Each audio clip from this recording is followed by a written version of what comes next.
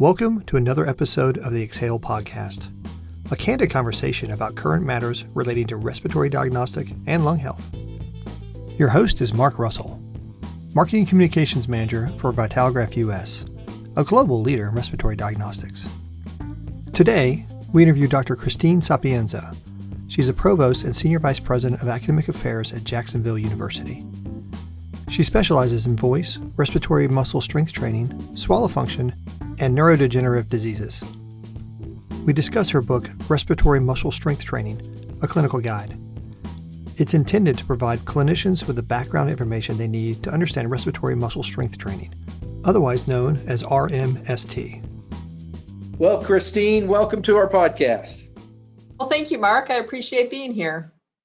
Please give us a little bit of background on yourself, education, experience, and what you're currently doing now. Yeah, thanks so much. I'd love to. So I'm a speech pathologist by discipline. That means I went to university. My university of choice was University of Buffalo, and I obtained my master's and PhD there and didn't really do as much clinical practice as I thought. I went heavily into research, and in that vein spent about 20 years in my career at the University of Florida right after graduating, and organized a lot of level 1 research and mentored 16 doctoral students. Then I went on to Jacksonville University. I served as the dean of the Brooks Rehabilitation College of Healthcare Sciences, and now I'm still at Jacksonville University serving as the chief academic officer and the provost. Well, great. So what is RMS, or respiratory muscle strength testing?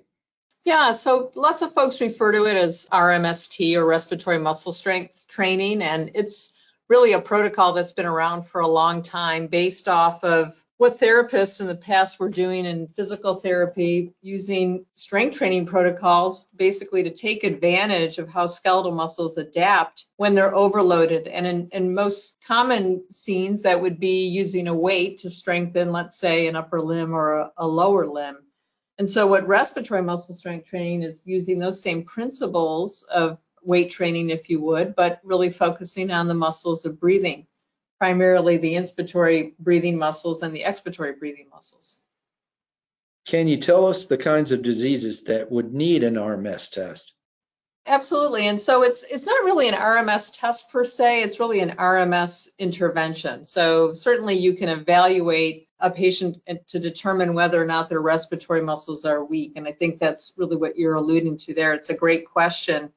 And those patient populations, if you think about it, cover a whole large, longitudinal age span. Really, I think about it from pediatrics all the way to geriatrics.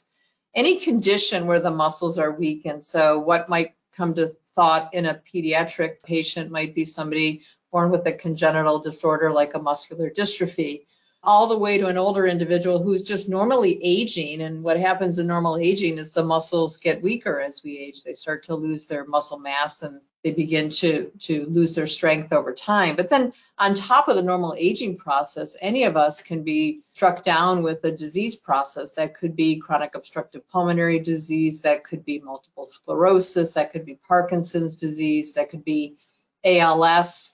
And there's a whole host. So really, when you think about the continuum, it's any condition or disease that is doing something to weaken the strength of your muscle systems. I have a side question for that. When it comes to certain diseases, are you looking for MIP, MAP, or SNP, one or the other? Yeah, that's a great question as well. So it really depends on what you're assessing. So you're going to use a MAP, or a maximum expiratory pressure, to determine how strong a patient's expiratory muscles are. Likewise, you're going to use a MIP, or a maximum inspiratory pressure, to determine how strong somebody's inspiratory muscles are. And then the SNP measure is really something that is done through the nose, and it's another form of testing somebody's inspiratory pressure, or a relative measure of somebody's inspiratory strength. So the MEPs and the MIPs are done by mouth, and the SNP is done through the nose. Are there risk factors for pneumonia with respiratory muscle weakness? Thanks for the question. When you have respiratory muscle weakness, it's not so much that you're at risk for pneumonia. When you think about overall muscle weaknesses, and this is what I try to train clinicians, think of all of the muscles associated with your body that are skeletal. So of course that includes your inspiratory and expiratory muscles, but it also includes your swallow muscles and the muscles that are helping you do things like control your lip movements or control the movements of your mouth. And people often forget that those are skeletal muscles too. So what sets people up for pneumonia is this disorder we call dysphagia, or disorder of swallowing. And what we have found is that when someone is doing expiratory muscle strength training, we can cross-train the swallow muscles at the same time and strengthen those. So actually, people have been using expiratory muscle strength training to intervene and improve skeletal muscle strength of the swallow muscles. But to the point of your question, pneumonia is going to coincide with any of those diseases that we talked about that have those weakened skeletal muscles of the airway. And the intervention we want to turn to is RMST. So it's not really the muscle weakening causing the pneumonia. It's the muscle weakening causing the swallowing disorder that then may allow penetrants or aspirants to get into the airway that then causes the pneumonia. Thank you for letting us know that. I know that with COVID, the Duchenne muscular dystrophy was one of the scary factors that was happening and became common term for a non-medical professional out there. So what was the respiratory care for someone with Duchenne muscular dystrophy? Well, it's an important factor because, Duchenne's is something that can be really debilitating, and it's one of the conditions where there's a tremendous amount of muscle weakness. So when you look at the literature, many people that have studied this condition, there's been two sort of schools of thought. One is, well, be careful, don't involve them in too much training because you don't want to damage muscle that's already very, very weak, which you can do if you are overloading the muscle too much. Some of the more recent literature has shown that inspiratory muscle strength training is very productive in patients that have Duchenne's, and a lot of the work that's come out of Duke Medical Center has shown positive effects with inspiratory muscle strength training to help them be able to breathe better, to be able to improve their lung function, and reduce the amount of carbon dioxide that's being retained in the lungs. So as I said, the recent literature is proving to be promising for utilizing IMST, or inspiratory muscle strength training, for that particular condition. So tell us about expiratory muscle strength training, or EMST. Right. So expiratory muscle strength training, just like inspiratory muscle strength training, use devices. And these devices, if you were to look at them, would basically be something that you would hold in your hand that would be like your mini weight machine that we described for, strengthening an arm or strengthening a leg. What's inside of these devices is a one-way pressure relief valve. And so what's different about these devices is that valve doesn't open unless the patient meets the pressure that you've set in on the device. So again, I do a quick analogy, just like you'd put a pin in a weight machine and you put that pin in at 20 pounds, unless you're strong enough, you can't move that weight, right? But you create enough force and eventually you move that weight and then you do reps with that 20-pound weight. It's the same analogy for an EMST device. You are going to dial in a certain amount of pressure in centimeters of water, and when the patient has the ability to meet that pressure, that valve will open, allowing that person to allow the breath to go through the device. So the simplest way to put it, Mark, is it's a weight machine for your respiratory muscles. And again, they have them for inspiratory and expiratory. So they're calibrated. You can dial in the pressure that you want your patient to achieve, and over time you can increase that pressure, and the person becomes stronger and stronger as the intervention weeks go on and on. It's amazing sometimes when someone goes for months of training and you see their baseline improve. Conversely, as the aging population deteriorates, you sadly see how their function is reduced. But we have options that can help this population.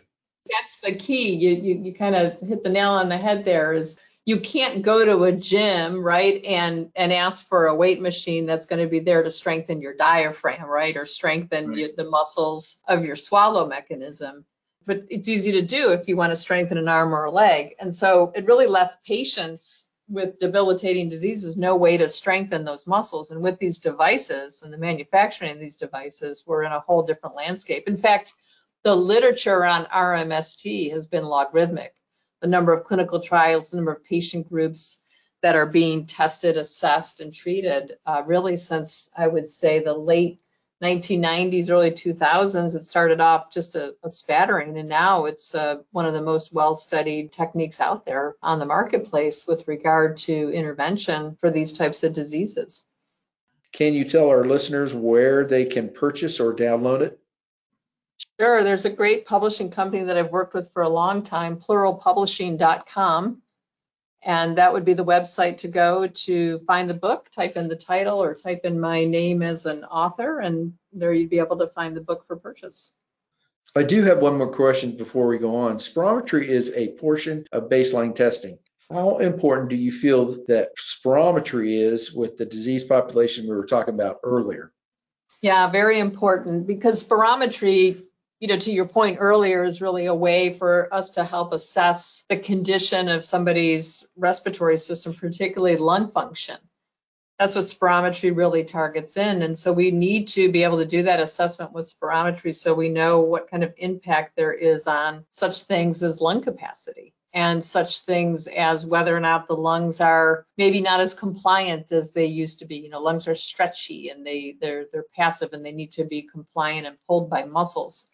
And so when you're looking at disease processes and looking at a patient's ability to force air in or force air out and how fast they can do it, spirometry is the tool that you need to be able to measure all that. Well, Christine, this has been fascinating. Can you add anything else? What's the future of respiratory strength training? What do you see on the horizon? I think the future is very bright. I think we're going to see more of these devices in the hands of clinicians. Clinicians are teaching their patients how to use it as a home health therapy program. So I think we're going to see more and more studies. We're going to learn more about the dosage and the frequency and how often one needs to train and how long they need to continue to train. And then, I have a life vision here that someday I would love to see respiratory muscle strength training be used as a tool for those traveling in space, because zero G is going to have and does have deleterious effects on skeletal muscles. So while all the folks there at NASA are helping to strength train the limbs, we need to be doing something about our swallow muscles and our breathing muscles. So I guess if I had a wish, I'd love to see respiratory muscle strength training being used as a preventative tool for space travel. That's fascinating. Yeah, especially on the cusp of NASA starting to look at travel back to the moon and possibly onto Mars. We're going to have long distance travel. It's probably important to make sure that the strength of your respiratory muscles are still well in tune after, months in space. If you can't breathe and you have a negative outcome on your breathing, either while you're there, but most importantly, when you get back, that's going to be a real critical dysfunction. So maybe we'll get someone to pay attention to us after this podcast and let us know how we can implement it. Let's hope so. Speaking of being preventative, I think it would be great if we would do some sort of respiratory testing during a routine physical. Peak flow, FBB1, or something like that. I think we are missing out quite a bit. It's such an easy screening tool, right? I mean, it's such an easy screening tool, and it's something that we could identify if kids had airway limitation or some other muscle system problem that we'd be able to know, right off the bat before they even start. And you brought up peak flow. That's a really easy measure to do, great screening measure. Coming from the manufacturing side, I can tell you that we work closely with nurses and pharmacy schools across the country, trying to get those practices put in their curriculum. We're really looking forward to expanding that out throughout the United States. Yeah, very smart. Love it. Well, and to me, just to add a little bit more, with our air quality diminishing, I feel that we're going to have some sort of testing to make sure that it's not affecting us in long-term situations, and if it may affect our muscle strength, and who knows.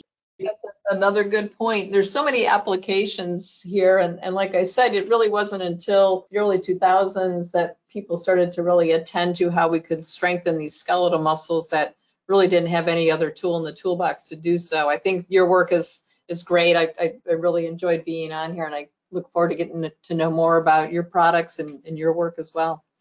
Why don't you tell us a little bit about your book, Respiratory Muscular Strength Training Theory and Practice? What inspired you to write it? Thank you for letting me have an opportunity to talk about the book. What's inspirational, I think, is all of the work that's being done by great clinical researchers. I spent 20 years with a number of doctoral students and colleagues studying respiratory muscle strength training. I wanted to put a book together that would talk about those experiences. I wanted to write something that was able to be read. It made a lot of sense. It wasn't such high-level reading that folks would have to spend a lot of time sifting through the literature for their answers. And then I wanted to work with my colleagues from all over the world that had experiences using RMST and have them talk about it and share those outcomes through multiple cases. So it's really a compilation now of all those cases and different researchers that are well respected, putting it all into one place that a clinician can read. So for me, it's really my life's work with the contributions of colleagues who have continued this work and continued to motivate this work through a variety of different patient groups.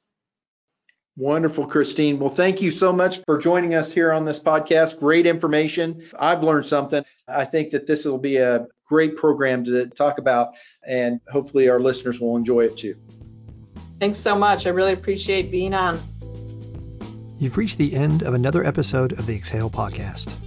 Don't forget to follow us for upcoming new episodes and recommend this podcast to friends and family. Thank you for listening, and we look forward to you joining us again on the Exhale podcast, brought to you by Vitaligraph.